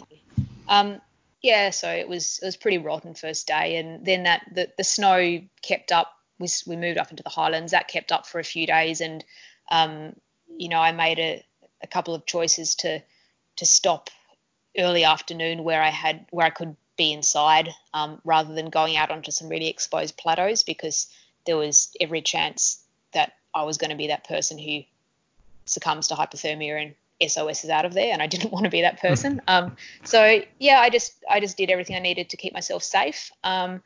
And so then the snow gave way to torrential rain. This is over a period of days, and then gave way to just horrendous westerly winds. So that's coming straight off the Southern Ocean, going the whole way around the Earth basically, and hitting Tasmania, and like 150 kilometre an hour winds, and we just got nailed. Wow. And I had the worst hail that I've ever experienced living here for 30 something years. And it just kept going and going. And I guess, for me, that it was kind of hilarious. I guess you've either got to have a miserable time and be disappointed with, how much more difficult your life is being made because of the weather, or you go, you know what, this is epic.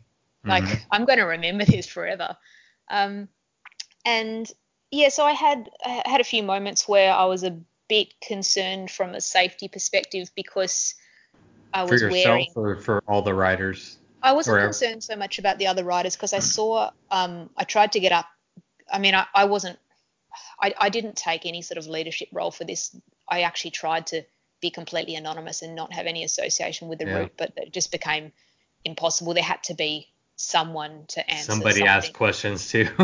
yeah, but it wasn't about me, and I was very, very, very clear that this is hard and this is not supported, and no one's going to tell you if there's a bushfire or a flood and there's road closures, or if there's some bad weather coming. Yeah, it was a really good group of people who had, they were serious about the responsibilities that they had taken upon themselves.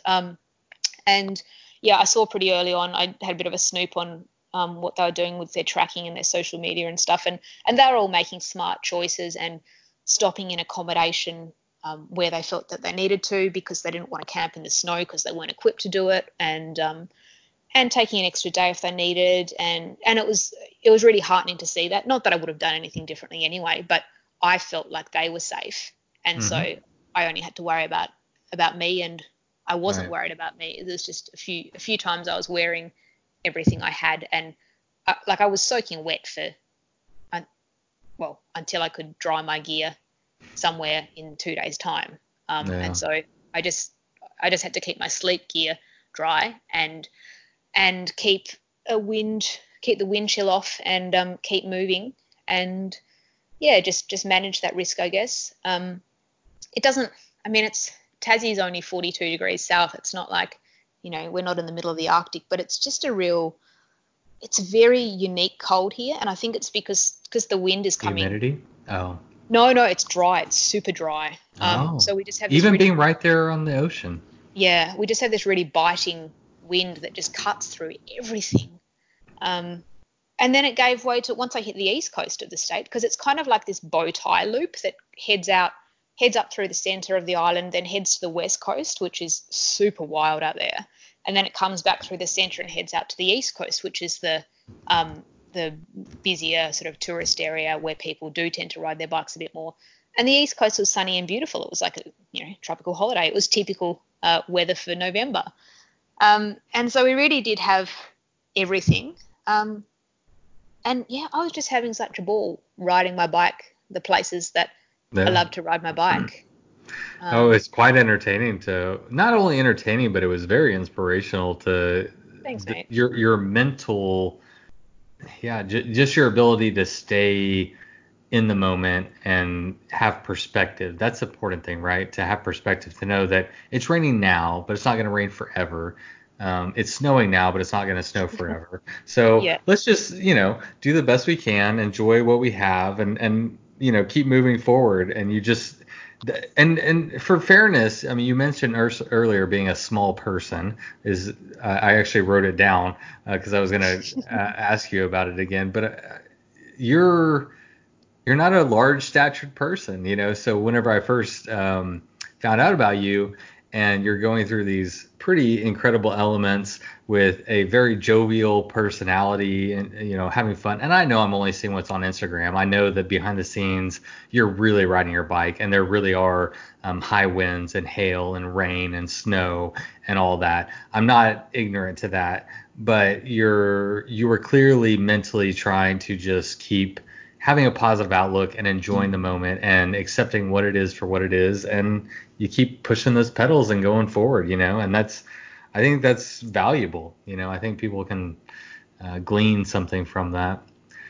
I mean, we were talking earlier about the state of the earth. I don't sound like a particularly positive person, and I'm probably not for most things in life. But when I'm on my bike, I feel so fortunate to be on my bike, and so even when stuff is really shitty and I'm having a bad time, I just remind myself that I'm here because I put myself here and because I chose to be here because I love doing it. And so even if I'm not necessarily loving that moment, yeah, that's going to end. All bad things pass, and ultimately I'm having just the most amazing time. And how lucky am I to be physically able to be out here doing this stuff. No, indeed. So On a route that you created through. Yeah. I mean that there's got to be a high element of pride, because I know there's a lot of hard work that goes into creating a route, and then to get to ride it for the first time must have been pretty exciting.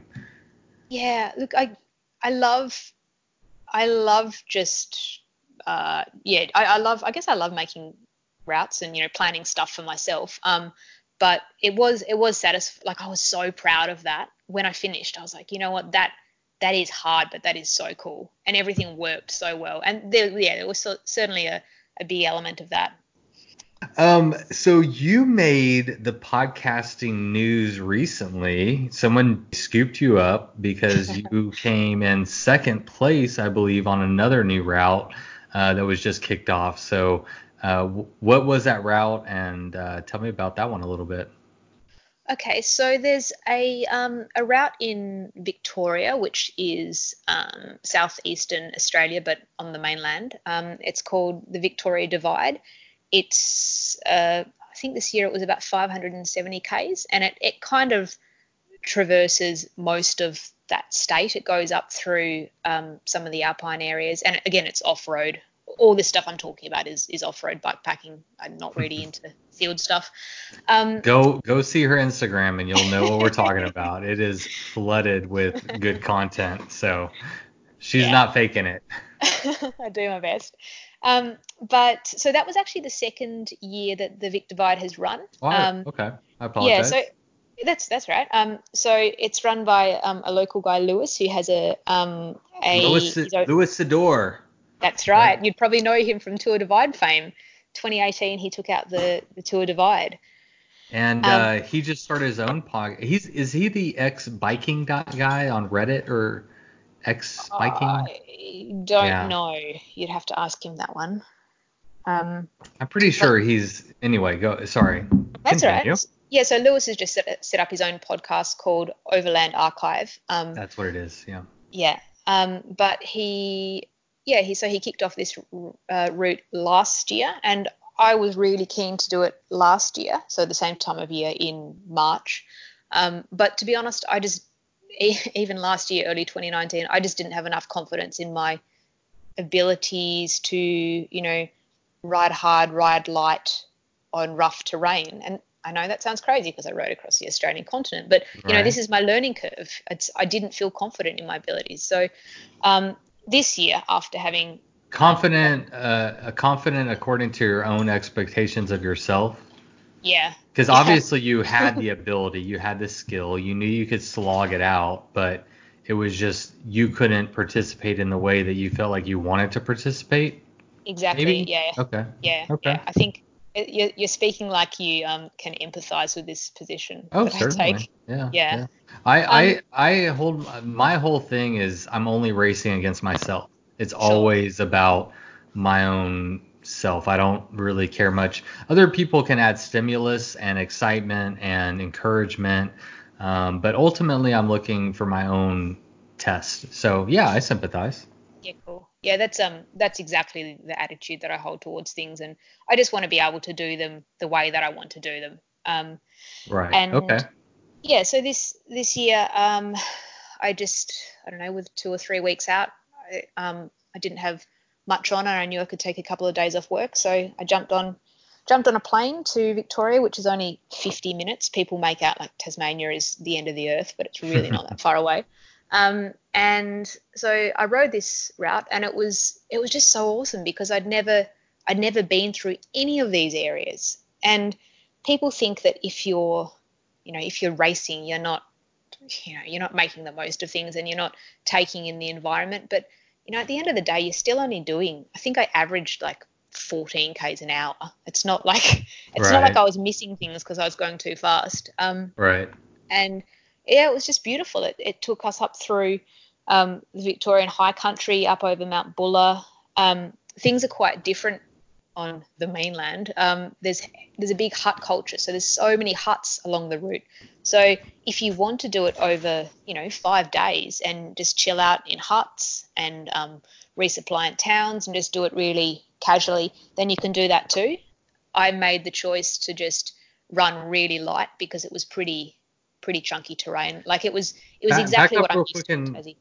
oh, Yeah. sorry. Well, Okay. just what was the route? I mean, how many days was it, and where did it go? Okay, so it went from basically from Melbourne, the capital city in Victoria, to Albury, which is on the border between New South Wales and Victoria, two different states.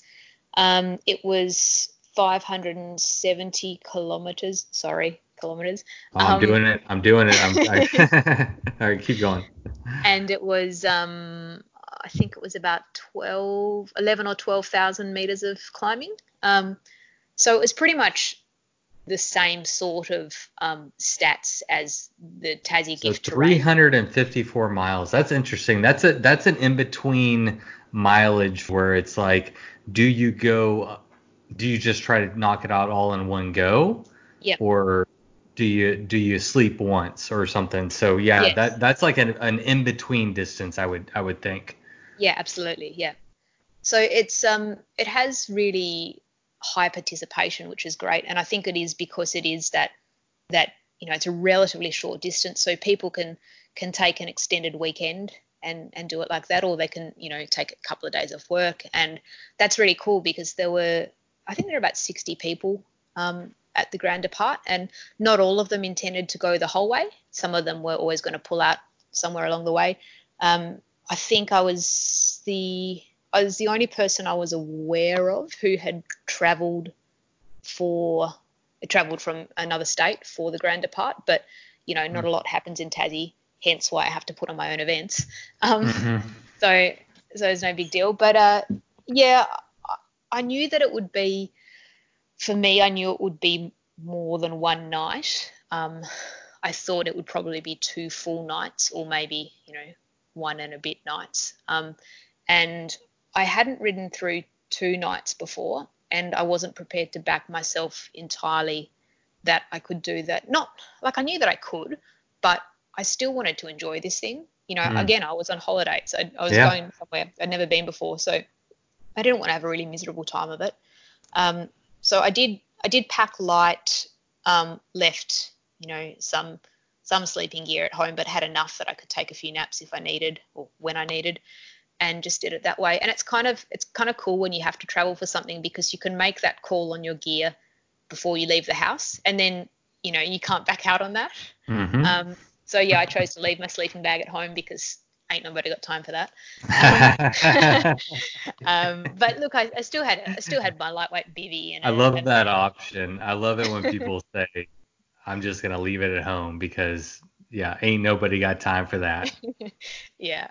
And look, I was really stoked to have kept my bike light and nimble because it was, there was some rocky stuff. The climbing was, I'm used to the climbing. That was no big deal. But it had an amazing amount of single track on it. Like Lewis has done an incredible job with the route. For him, it's a real labor of love, like the Tassie Gift was for me. And it was really cool chatting to him about the process he went through with that route because he's sort of refined it over time. And he did actually have to make some last minute changes to this year's route, which made it different to the first year because we had really catastrophic bushfires in Australia over this summer just gone, and huge areas are still inaccessible because they've basically been decimated. So, there was, I think the last 100 Ks or a couple of 100 Ks was a bit different. And he had ridden and tested all of it. But we had there were some pretty rough descents, and the bike that I ride it's a 650B hardtail, 100mm suspension fork. I run 2.35 inch knobby tires, and it's just what I run everywhere. It doesn't matter what the terrain is, that's what I run. And that for me was perfect. I've got my flat bars, but there were guys and girls out there on glorified gravel bikes, drop bar bikes with, 42mm tires. And geez, it would have been hard. Yeah, unpleasant, I think is probably the better word for it. Well, type 2 fun. To each their own. I prefer a little bit of a fatty tire myself because I like to enjoy it, much like you have mentioned. It's like I like how you made that comment about racing versus enjoyment because it's something that I'm kind of interested in, and it's something I consider. I haven't done enough racing to know, so it was interesting to hear your thoughts on being able to race an event and still meet your own personal expectations of being able to be immersed in the environment and enjoy it and absorb it to the point that you're happy with, I guess. Yeah, look, I guess for me personally, I think I've done 4 bikepacking race/events now, and I haven't considered myself racing on any of them.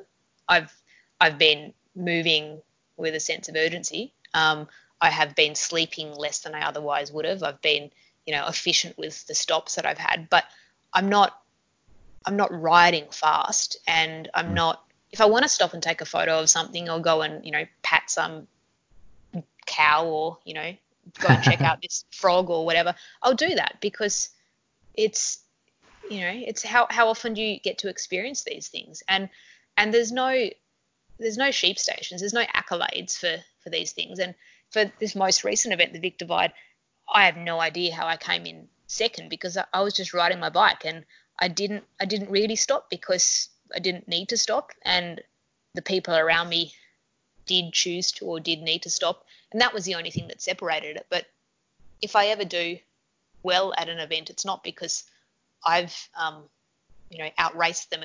They've underraced me more than anything, I think. Because I've only kind of got one gear in my legs. I just have a speed that I do, and I can keep doing that speed indefinitely. I don't seem to tire, but I'm also not a fast rider. And that's interesting. That's just what I do. My question was, as you were talking about this, is like, what do you think is your strength, and then also what is your weakness? Because we all have them, but what do you think?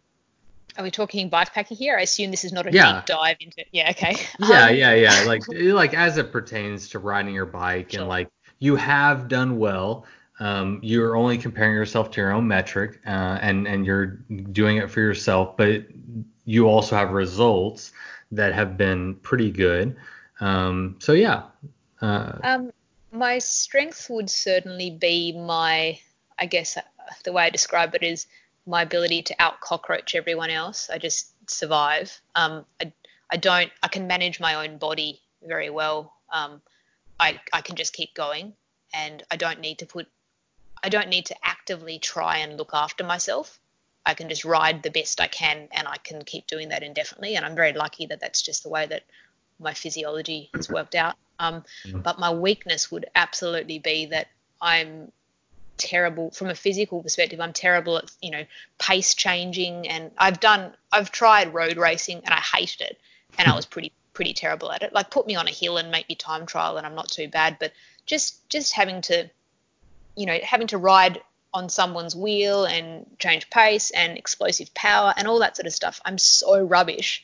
I'm like the diesel engine that's actually got no horsepower but still takes 2 hours to wind up. It's just, we're all put together differently, and that's the way my body works. Something else that I'm wary of that could potentially be a big downfall for me is like mentally, because I do hold myself to high standards. So I don't think I could say I put pressure on myself. I have expectations of myself, and if I'm not meeting them, I probably am prone to being frustrated. And so I just need to manage my expectations of myself, and if things aren't working out the way that I'd hoped, just be patient with myself rather than getting angry. And I'm learning that more and more, and I love the fact that this bikepacking is teaching me patience, because it's something that I never realized I was so lacking in. And I guess I've always known that I'm hard on myself, but I possibly didn't realize to what extent. And so that's something that I watch out for. But yeah, I guess for me, with the way that my body's put together, it's a pretty simple equation. I don't need to make choices and decisions with how I ride. I just ride, and that's all I can do. And I quite like that I don't need to think about it. So as a scientist, do you think that you're approaching it in a way that allows you to, okay, this is my body, this is what it needs, I'm going to give it this. So have you just learned, because you're talking about how you can just keep going. Is that a learned thing that you've figured out, or is it just a physiological thing that you have, you're just lucky? Look, it's probably more the latter. I think I am pretty lucky. I guess you learn stuff without necessarily realizing, because it's a gradual process. I think as soon as I started doing longer rides when I was, just first starting cycling, I guess I kind of displayed an aptitude towards them. And I don't know, I wouldn't necessarily say that I'm good at riding a long way. I just think that everyone else is bad. They have something stops them, whether it's an injury or they stop because it hurts, or they stop because they're mentally tired and just wiped out by it. So the only difference is I just don't stop. And maybe that is because I'm really fortunate and my body holds itself together better, or maybe it's just that I have a higher pain tolerance, or I have a higher shitty experience tolerance. I don't know. Well, yeah, and you really, as a scientist, you really don't know, because I know exactly. you've spent time thinking about this. There's a lot of factors and variables in that equation. You haven't quite put a pin on it and figured out exactly what that is. No, I haven't. And I don't think I ever will, to be honest, because how can you know how your experience differs to someone else who's placed in the exact same position? You don't know. Well, I mean, the only thing you do is talk to them and try to, Sure. Okay, at this point, where were you at? And then it becomes even more complicated, because if you're unless you're riding side by side, you're experiencing different things at different times. The weather's different, the conditions are different. So yeah, I could see how it'd be difficult to really get an understanding for how your experience stacked up to somebody else who you were competing with. But yeah, I mean, this is the part of watching you from afar in Instagram land that's been interesting is trying to, you have some mental strength and some physical strength that has all come together in this nice little formula to where you just happen to be pretty good at bike packing and bike racing. It's a super niche market, isn't it? Though, It like is right now, but it might not be. I feel like the tides are definitely growing. When I started this podcast, there was like none, and now there's like 1,000. So yeah, there no, that's true. That's true. there's somebody out there who's listening. There's definitely a lot of people who are keen on bike packing and finding different ways to experience the world on their bike. There's lots of routes that are popping out. I mean, there's just a lot going on. So it's very niche kind of right now, but I have a feeling the tides are definitely turning. Oh, it's a super exciting space to be following, whether you're involved or just interested. But yeah, I know how it's hard for me to know how much the terrain has changed versus what I've just become aware of, because I guess I'm a relatively recent sort of adopter. But I love how much content there is out there, and I love learning. I love reading. I love looking at stuff. I love listening, and that's it's probably the scientist in me, but I, it's just this endless resource. Uh, And I think we're so lucky that we have access to all this stuff. So if you want to really, dive in deep into this stuff, there are so many people that you can learn from. And it seems like there are certainly some egos kicking around, but for the most part, it seems like a really supportive, open community. And yeah. it's only been very recently that I realized that anyone out there actually pays any attention to what I do with my bike and how I ride, and it actually Right. surprises me, to be honest, because No. I wouldn't pay any attention to me. But yeah, I do my best to share That what that's share. self-deprecating for Oh, sure. look, yeah, but I don't know. It's at the end of the day, it's just I don't feel like I'm doing anything that's remotely, remarkable in any way. To me, riding a bike is one of the most simple, pure things there is. And Yeah. particularly if you're not riding it fast, you're just riding. And I don't know. I think this whole thing is just beautiful. Yeah. You're just going somewhere under your own steam, and you're managing your gear, and you're managing your legs, and you're managing your head, and all you've got to do is pedal, eat, and sleep. Yeah. And I love that. Well, I think that's a perfect or a very good perspective to have, and something that people can value from is just realizing, especially now, how complicated the world is, Mm, how much stuff is going on all the time, how we're inundated from every single angle. We have jobs, we have bills, we have relationships, and everything that needs to be maintained. But every once in a while, you get to get on your bike and disconnect from all that, and just go and enjoy yourself, and have a selfish moment to reconnect with yourself and find out where you're at, learn about yourself a little bit, see a part of the world you hadn't seen before. So yeah, I think I mean I've had a question mark as to what your drive was, and I think I understand it better now. Is I mean for you it's that detachment from everyday life. It's your escape. It can be a very simple thing if you choose for it to be so. You can also make it very complicated, right? sure. Yeah. But you've chosen to make it fun. You've chosen to make it a challenge for sure. But it is whatever you make it to be.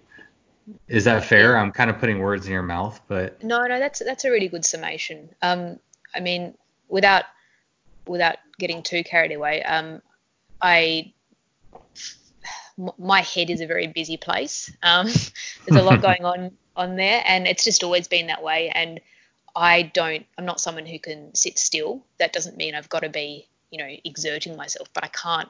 It's not good for me to be not occupying my brain with something. And even if I am trying to occupy it, it's kind of like this sliding scale. I'll start doing two things at once, then it's four, then there's just, it gets really chaotic. And I think that the world we live in and our modern lifestyles certainly doesn't help that situation, because we are, inundated with so many things simultaneously. And to me, I don't ride as an escape. I hate that sort of, I hate these catchphrases, but I have people do ask me, what do you think about when you ride? You're riding for 20 hours. What do you think about? Do you listen to podcasts? Do you listen to music? And I don't think about anything at all, or I do think about something weird and inane, and I think about that one thing for 8 hours, and my thought process doesn't have to go anywhere. It just sort of wanders, and Mhm. I guess it just sort of brings being physically tired brings a sort of a stillness to my own brain that I don't tend to get through anything else in everyday Yeah. life. And something like meditation or something, oh god, that would be the worst thing imaginable for me. It's not the way my brain works. So yeah, it's I like to do this stuff so that I'm not thinking, and I'm not trying to not think. I'm just not. Yeah. Well, I think it's something that I've realized even kind of recently is how valuable it is to spend time alone and inside your own head, and to Sure. just check in with yourself and talk to yourself in your head, and not with an agenda, but to be able to just evaluate like what's going on in the world. How do I feel about this? What do I want to accomplish? I mean, anything that pops up into your mind. But going back to being inundated, that's the thing that I think that a lot of us are missing, that I've recently found out about and kind of honed in on, is making quote unquote me time a valuable part of my life. Like, how can we determine what we want to do and who we want to be and the way we want to act on a daily basis if we're not really checking in with ourselves? Are we only being influenced by everybody else and the opinions and the facts and the news and whatever that's coming out? Or are we taking time to really just get away and reflect on whatever's going on at life at that time? So is that similar to what you're saying?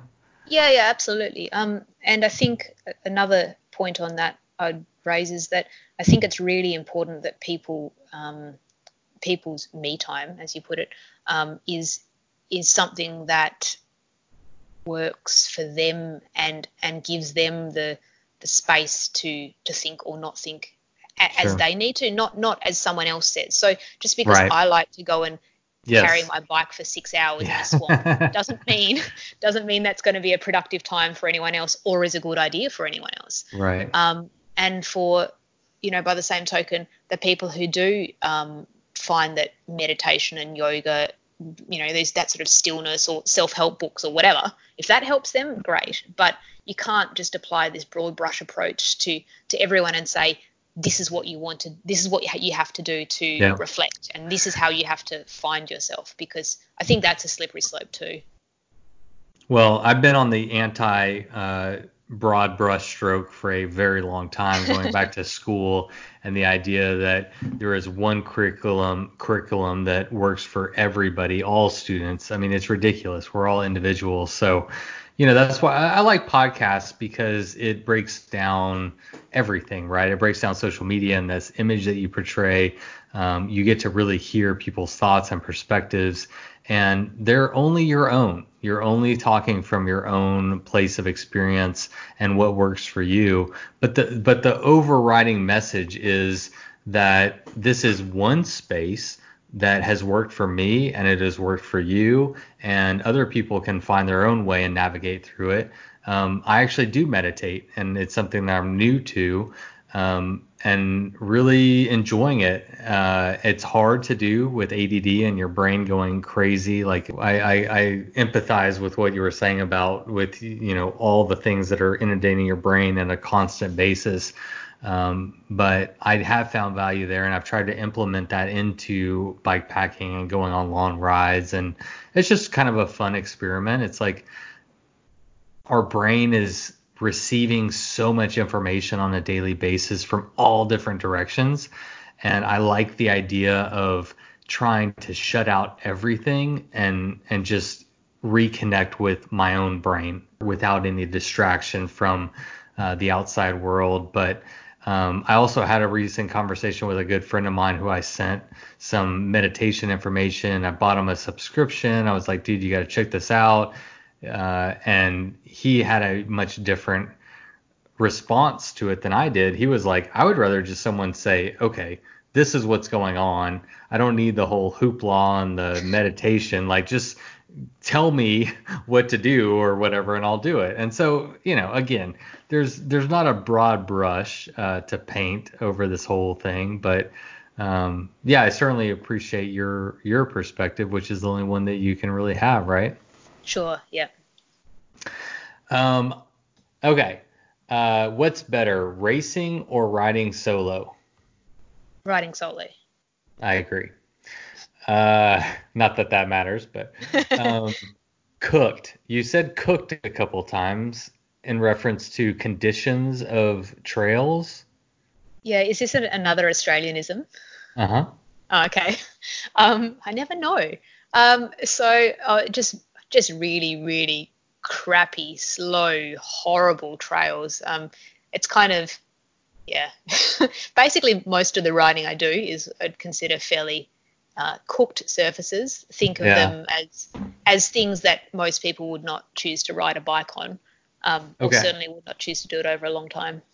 Yeah. All right. So first of all, I highly encourage everybody to go check out your Instagram. No shit, you have one of my favorite Instagram accounts. It's highly entertaining.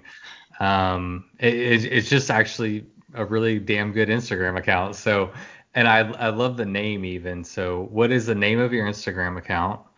It's one fluke shot. Because I've your actually last name is Fluke. flukes with an S, Fluke's, but whatever. yeah, One Fluke shot. Yeah. yeah, yeah, Your Instagram is full of like all the places that you go on a daily basis when you're riding. I yeah. guess I have two questions that I'm interested in. One, how do you find all the time to ride? At least from my perception, it seems like you ride your bike a lot. And then two, the places that you're riding are insane. There's broken down vehicles everywhere that are vandalized. There are mining operations. I mean, you name it. There's bushwhacking. It's every single kind of thing that you can come in contact with. So I'm curious, is that by choice, or y'all just don't have any good routes out there, so you're just out there making it up as you go? Like, what's going on there? Oh, look, that's I think of those as perfect routes. That's my idea of a good time, I guess. But look, to start with your first question, Mm-hmm. I work. I've got a full-time job. I work 9 to 5. I rat race like everyone else. I have weekends free, but I also try and maintain a life outside of bikes. Bikes are just a hobby to me. I try and maintain a relatively normal relationship and friendship. So I'm not riding every weekend, but that's what I enjoy doing. So I do try and get away for day trips or a couple of days, most weekends. But I also don't have a lot of life responsibilities. I've intentionally orchestrated my life that way. So there might be a perception that I'm riding all the time. I'm not. I just make the most of the time that I do have available, which is generally weekends. Mm. I also don't believe in like content creation where you go and take all these Right. photos and stash them away so you can drip feed your content. So Right. if I'm posting stuff on social media, it's because I'm doing it, or I did it a few Yeah. days ago, and that's my life. It's not content. It's what I'm doing. And yeah, so I suppose the routes that Are I'm you doing. doing are you doing rides after work though, or is it all weekend? I do. I mean, I do rides after work, but I don't do these ones that are in like crazy far off Okay. places because Okay. it takes some time to get there. But Okay. I mean, I could ride out my front door now and be on bush single trail within 3 minutes. It's one of the reasons why I live in Tasmania. It's so compact. Right. Everything's so accessible, which is great. But yeah, like just to take an example, last weekend just gone, I was riding towards the west coast of Tassie. It's about a 3.5 hour drive. So most of the time I'm driving to ride, which sounds ridiculous, but I don't want to spend a day riding on I tarmac to get to I where I want do to the ride. exact same thing. I'm Yeah, with you. Yeah. yeah, Get to the good stuff. yeah. So I mean, I wanted to get going early because I knew I had a big day of riding and I wanted to ride in daylight. So well, mostly in daylight because the whole point of me riding is to see stuff. So I just got up at 1:30 in the morning on Saturday morning so that I could spend Friday night with my partner and have a normal life. Got up at 1:30, rode for 14 hours, slept, rode for another 14 hours, and then drove home in time for dinner. So that's Wow. just, that's what I consider that, that's what you've got to do if you want to see these places. I love breaking down Instagram versus reality. That's one of my favorite things to do, is to be like an antidote to this Instagram world, right? Like podcast is a perfect way to just be like, help people understand that, okay, you have a real job, you have a PhD, you did all the things, and you work very, very hard to make bikes and doing these adventures a part of your life. It doesn't just happen. You don't just ride out your front door and blah, blah, blah, like it takes work. And I love that, because I just feel like we're starved for that in this world, Of course, on Instagram, you wouldn't want to post a video of you driving 14 hours anywhere.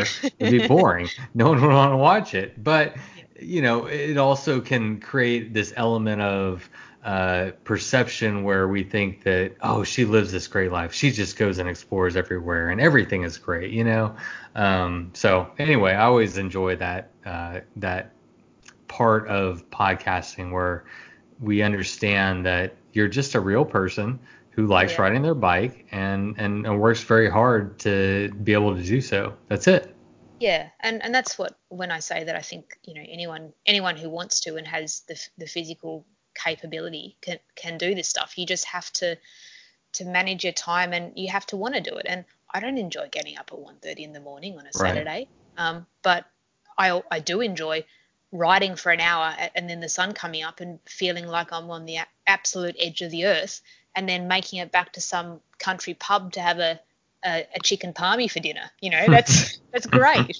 And yeah, it does frustrate me sometimes. Occasionally I'll get messages like that. I've got there's a few people who are following me on Insta, and I know it's all very manufactured and whatever, and there's a lot of people that I've formed some great friendships and relationships through. Me too. There's really cool people out there, but I can't keep up with who everyone is. So sometimes I get messages from people I'd consider strangers. I don't know their story, and they'll just be like, oh, do you ever do jobs around the house? You're always riding.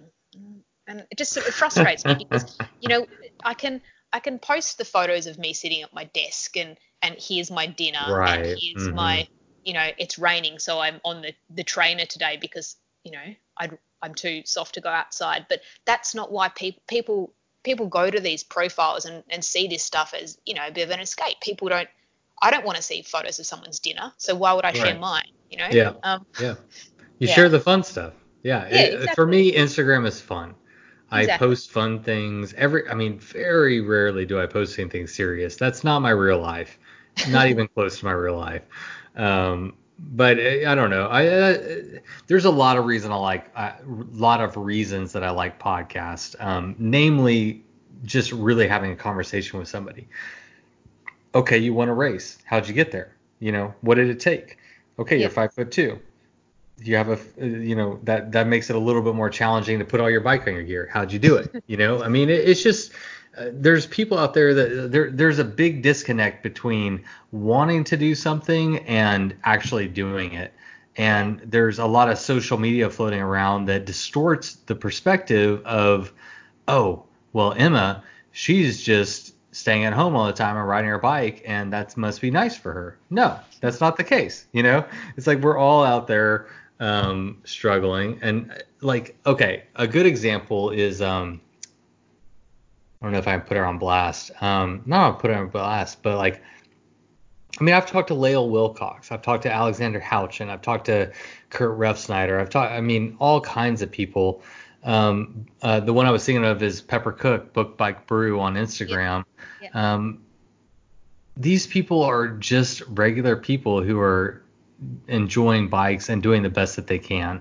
Nobody's getting rich and all this stuff. It takes a lot of hard work and determination and carving out time and scheduling and planning and everything to go and do this stuff. But it's not that hard.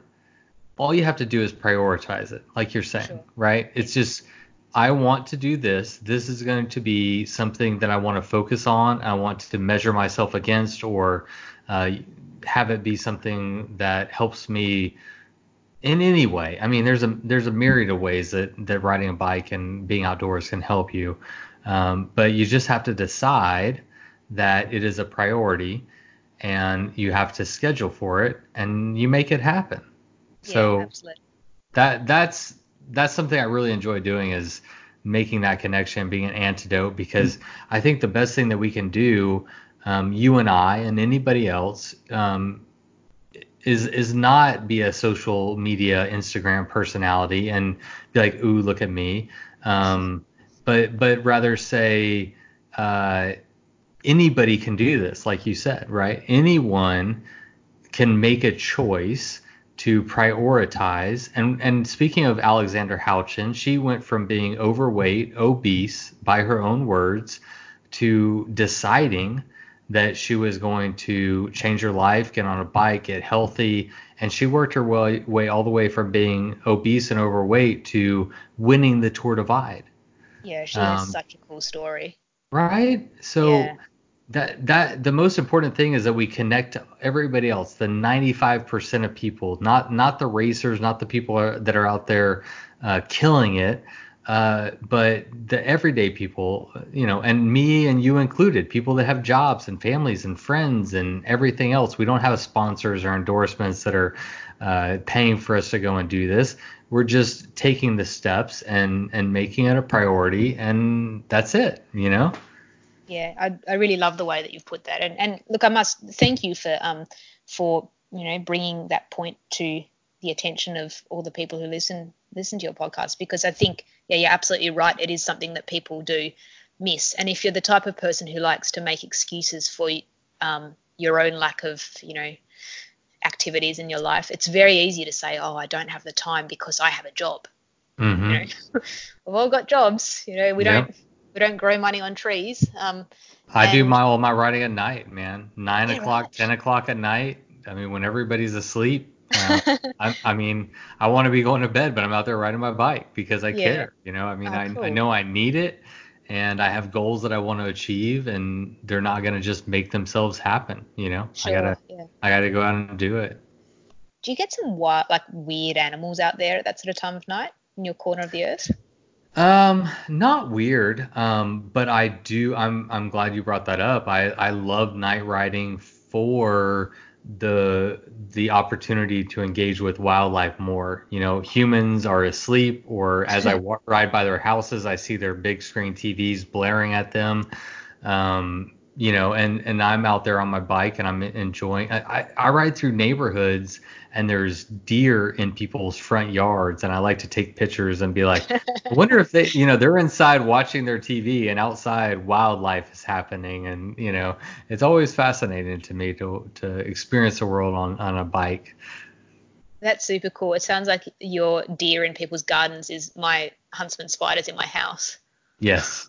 Yeah. Yeah, we don't have any like crazy critters, and well, we do, but I don't know. Whatever. It's like, I Yeah. mean, whatever your environment is, you learn to accept it, understand it, and you just live with it. We all Sure. do, right? So, there's certainly scary stuff out there, but I've lived in Texas for 40 years. I started in Boy Scouts at 8 years old. Been outdoors camping. I've always been an outdoorsman, and I've never sustained any serious injury or bite, or it's just a lot of it I've found, and this pertains to anything in life, is information and education is the antidote in most scenarios. Yeah. People just don't understand it, and so they're scared of it. So if we can learn about it, whatever it is, I mean, if you're in the desert, you understand that anything in the desert values their energy very greatly, right? A snake doesn't want to bite you because that costs them a great deal of energy to bite you that they have to replenish, right? So Sure. if you understand that, then you can be in a desert environment and see a very deadly snake, and you can just go on your way. You don't have to bother that snake. It's not going to bother you because it doesn't want to, right? So, yeah. Anyway, No, that's cool. I like that. yeah. All right, let's see. Small person, racing. I'm going through my list. I think we hit everything. All right, Emma, one last time. Thank you so much for coming on the show all the way from Australia. Good day, No mate. worries. No worries at all. It's, Thanks for having me, and thanks for filling in the time until I can start drinking. Well, I've already started. It's 9:37 p.m. I'm quite lit. Where are you at right now? I'm at 1:37, so it's high 37. time now. High time. Yeah, and Yep. you get to go see your mate now, or your partner. Yes. I haven't. All right. He only just made it through with the quarantine, so I should probably go and discuss the state of the world with him. Yeah, well, good deal. Give him our best wishes, and y'all stay safe out there. And that goes for everybody out there. Be smart, stay safe. We'll get through this. And go ride your damn bike? Yeah.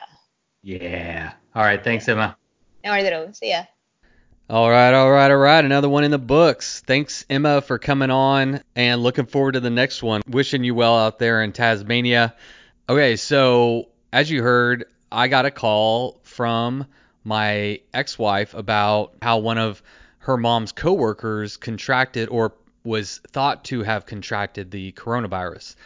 During that, like, it was like a 30-minute break. Had to call a lot of family members, tell them what was going on. Had to start thinking about who did I come in contact with, where had I been, and luckily we were already social isolating or quarantining or whatever you want to call it, and had really I hadn't been in the store, hadn't been anywhere. So the only people that I really had contact with was my immediate family, with my daughters and so forth. So it was relatively good that we were already practicing that.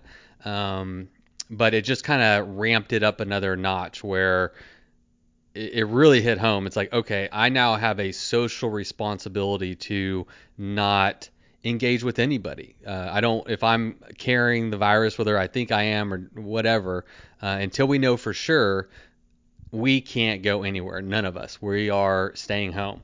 And that was interesting. It was very eye-opening. So that lady did get a test.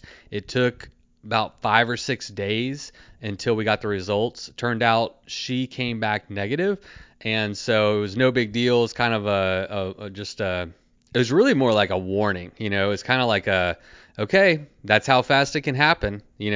1 second you're fine, and then you get a call, and somebody at somebody's work who watched your kid, or you can just see how quickly it can spread and how quickly you got to get on top of it to call your family and say, okay, don't go anywhere. Who did you touch? Who did you talk to? Where'd you go? Call them, let them know. It's a big mess. You're peripherally aware of it, but until you get a call like that, that's when it like really hits home. Anyway, all good. We are totally fine. We're still practicing social distancing, isolating. I am in essential business with real estate, but real estate is extremely slow, as you can imagine. So mostly just staying at home with the girls, going on some solo bike rides, and working on some house projects, getting a lot done in the house. I think I'm going to tackle this garage next. It is a shit show in here. But anyway, just wanted to share that. It's a crazy time, but I really feel like I've said before, we're all in this together. So be smart, take care of yourself, take care of your community, take care of your loved ones, and we will get through this on the other side, and we will live to ride our damn bikes. You load up your bike, you ride away from home. You could be with your friends or you could be alone. You ride for a day or maybe more. You just love being in the great outdoors. Everything you need is strapped to your bars, including that new pillow you got from Santa Claus. And then you think, oh shit, to yourself. You left that super lightweight tent on the living room shelf. Bikes,